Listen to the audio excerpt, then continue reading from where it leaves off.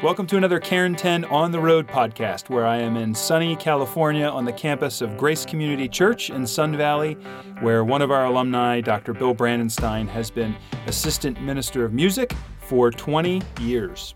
Bill graduated from Karen in 1987. He earned his DMA from the University of Southern California, and I join him now in a pretty excellent recording space to talk about music ministry in church. And it's his recording space, and so it's very well decked out. Bill, thanks for letting me stop by today. It's a privilege. Thank you. First off, Bill, I thought it'd be interesting for any listening to hear how you came to Grace Community Church, and also a little bit more about what your role here entails.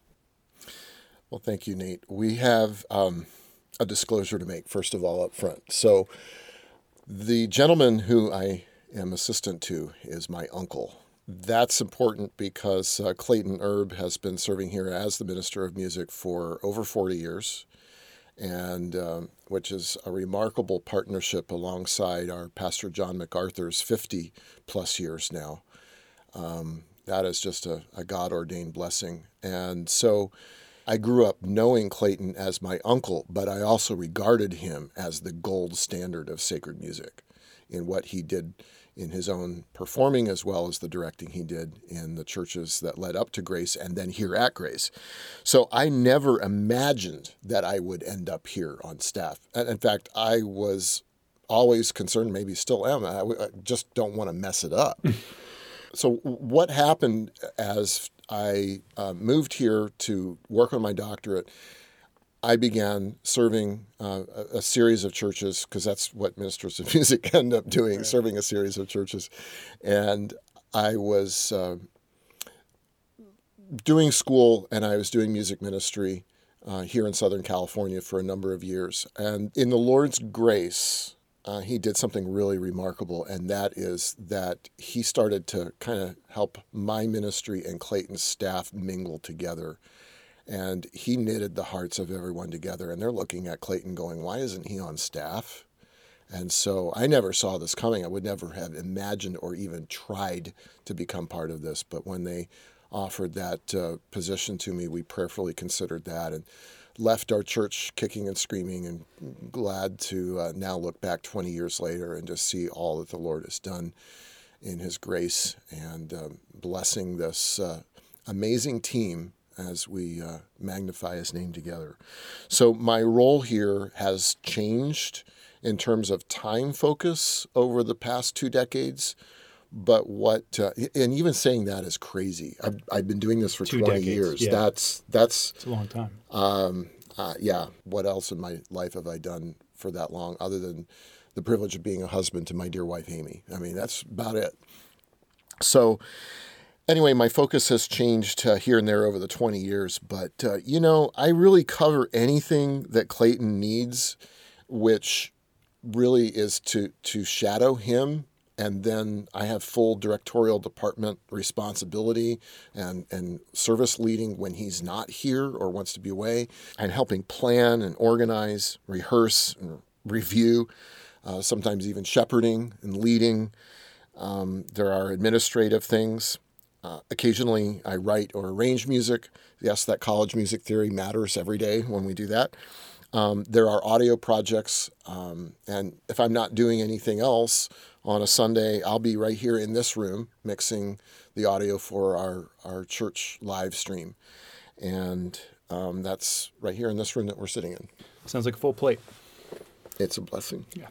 Well, I wanted to get into some questions, Bill, about worship music in general. And I was really thinking with this podcast, this could be an opportunity for somebody who is just starting out in a position like the one that you filled for all these years to glean something from your experience. Obviously, there's a variety of perspectives and voices on this, but I think it would be really critical to capture some of your thoughts on these things. Let's start with the word worship. We hear that word thrown around a lot today in evangelical culture. So What do you think our minds should associate worship with, specifically in the context of what happens during a church service? Now, you, being the person that you are, you may want to qualify some of these questions, I know. And if you do, that's fine. But maybe this one starts us off at a place that you can work from. But I'm thinking about that, the church service, we hear people talk about worship. How should we be thinking about that? Nathan, that's a good question. I don't need to qualify it at all, because worship, yeah, it has become something of a catchphrase. There's so much marketing. There's so much church culture.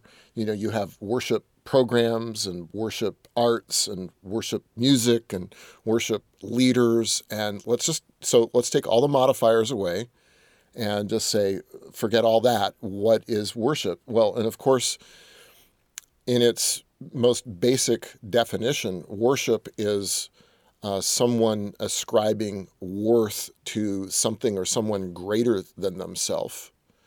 And so in a biblical sense, then, worship is to have a believer ascribing worth and magnifying the person and work of the true God of the Bible. So let's just start that as a sort of a very simple but theologically minded definition of what worship is.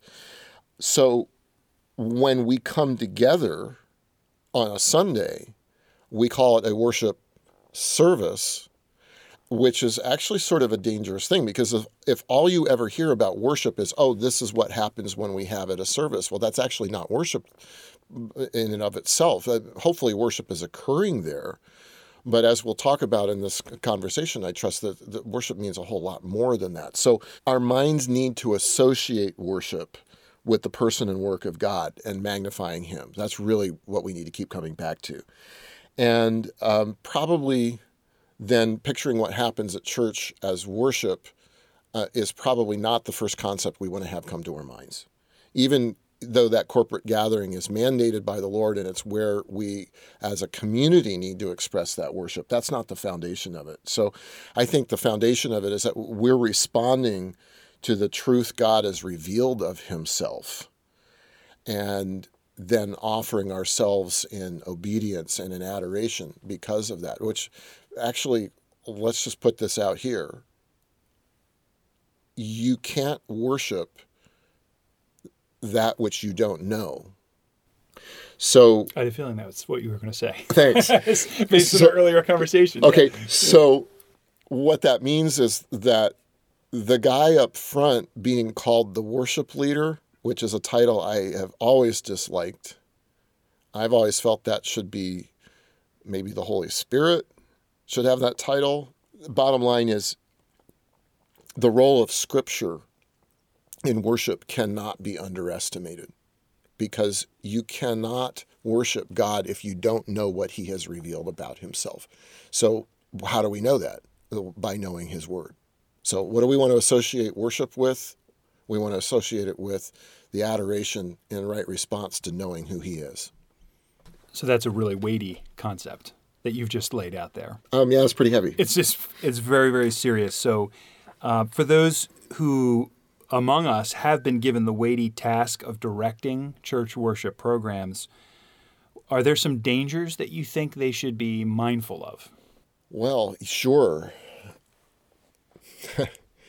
As long as we are imperfect human beings this side of heaven, there are many dangers. So let me talk about a few. First of all, I think we need to never forget that we don't belong here in this role. We are completely unworthy and undeserving to serve Christ, right?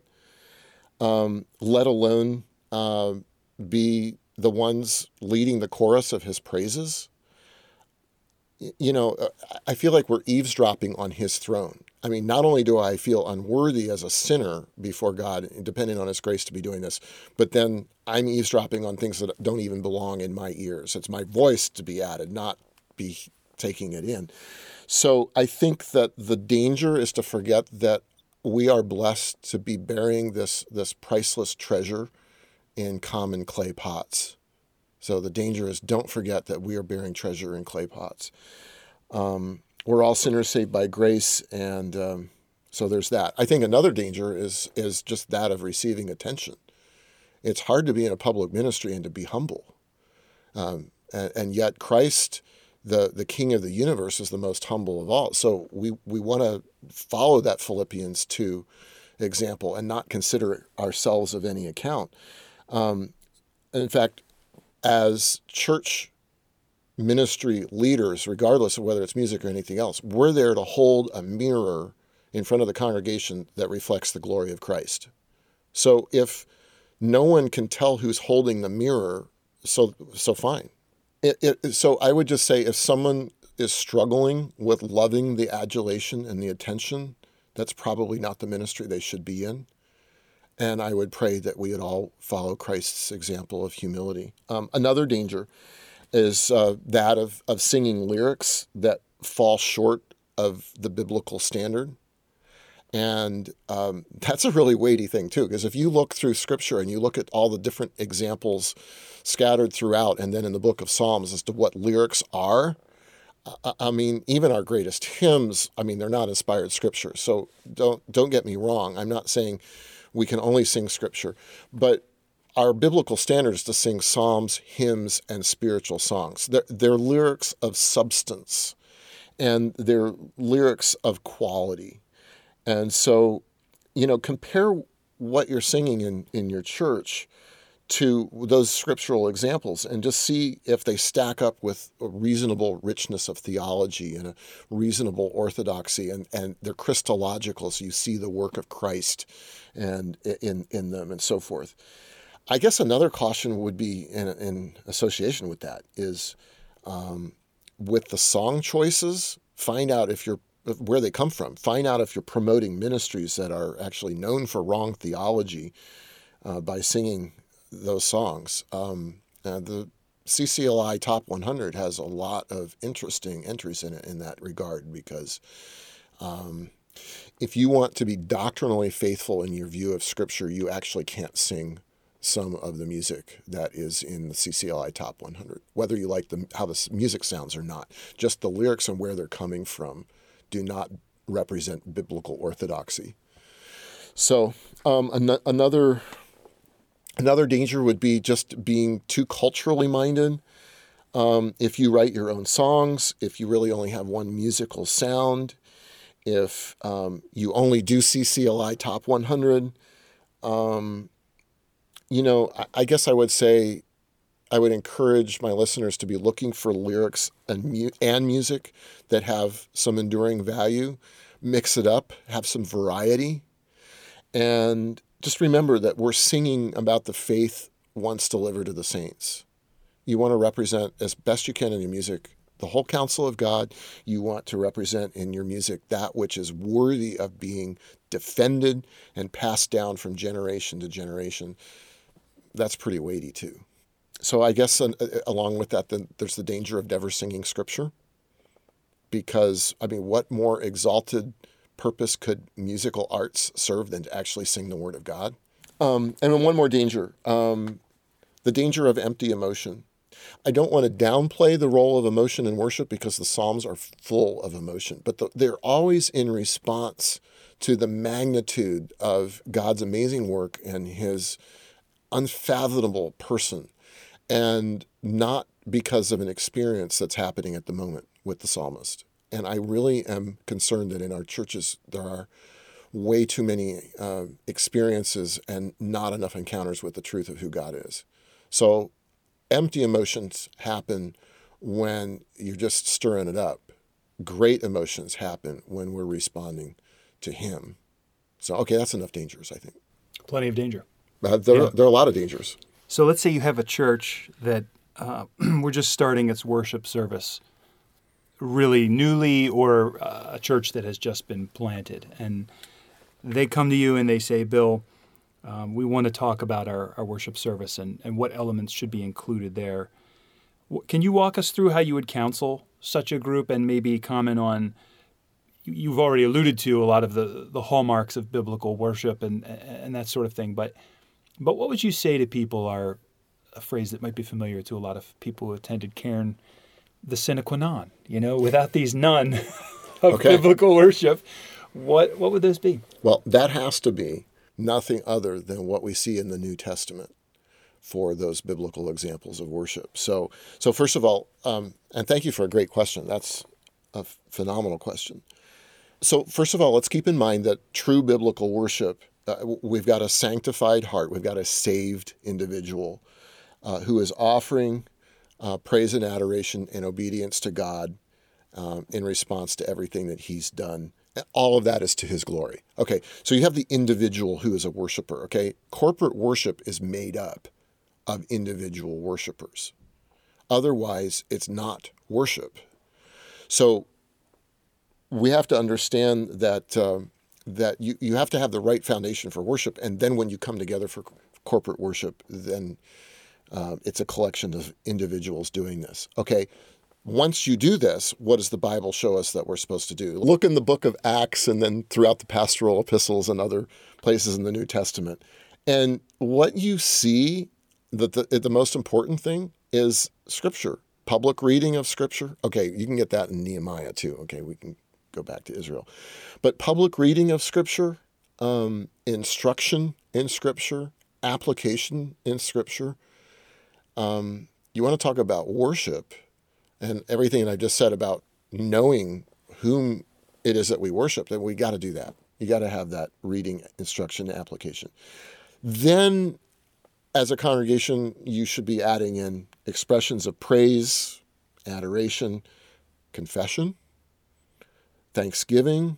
Those can be forms of prayer. Well, there can also be intercessory prayer, even a pastoral prayer expressing adoration to God, but directly speaking to him. There should be fellowship in the body where spiritual gifts are in view. There should be giving. There certainly should be the ordinances of baptism and communion. And maybe we could even go so far as to say that church discipline could be considered an obedient act of worship. Hopefully not one that one would have to encounter on a regular basis, but purifying the body would certainly be an act of obedience and could be worshiped that way. Those are the things that any church should be doing, let alone a new one or an old one. All right, and so you've incorporated there's musical aspects to that, but there are other elements of the worship service. I didn't mention music. That, Did you mention music? I didn't mention music. Well, but here's the thing. I would just say music is not worship, if I can be that black and white. But it might be used as an expression, a means of expressing worship. Okay, well, that becomes very significant at that point, because when you start looking at things like adoration, confession, thanksgiving, even intercessory prayer, or even a theological prayer, all of that can be sung. And because we are commanded to speak to one another in psalms, hymns, and spiritual songs, there's obviously a congregational component that the Lord expects for us to have.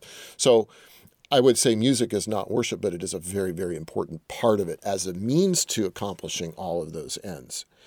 But I believe that list then makes those are the hallmarks of true biblical worship.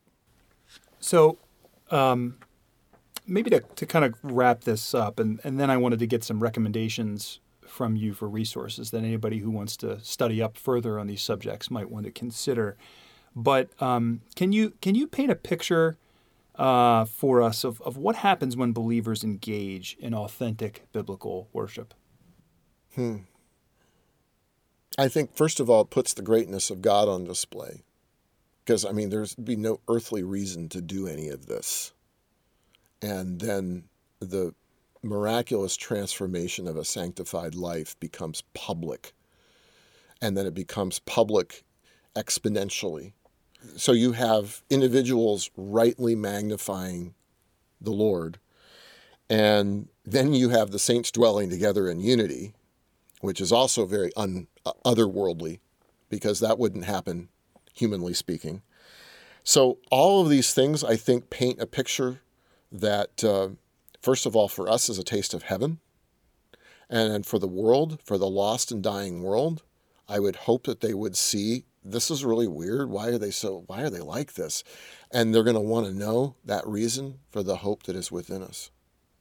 So, Bill, how about some resources that people can look into? What would you recommend someone who's curious about these subjects, or not just curious, but this is essential for the role that they fill? Where would you point them to?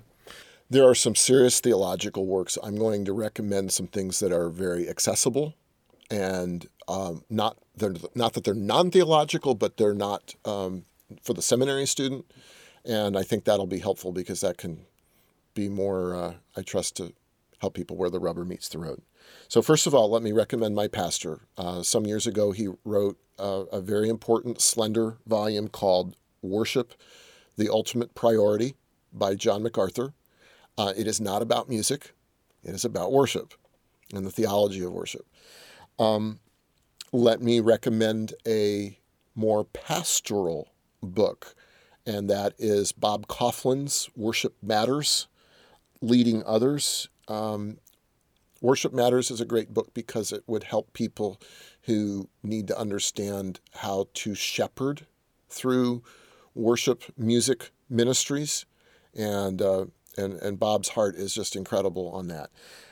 Another resource that would be helpful just for understanding the primary importance of congregational singing is Keith and Kristen Getty's Sing, How Worship Transforms Your Life, Family, and Church. So it's a very simple book, but it does make a really strong case for the quality of your worship service can be measured by how well your congregation participates in singing.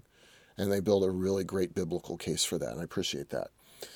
Of course, I should have mentioned with John MacArthur's Worship, the Ultimate Priority, there are other expository sermons that deal with worship and things that can be searched on the Grace to You website at gty.org.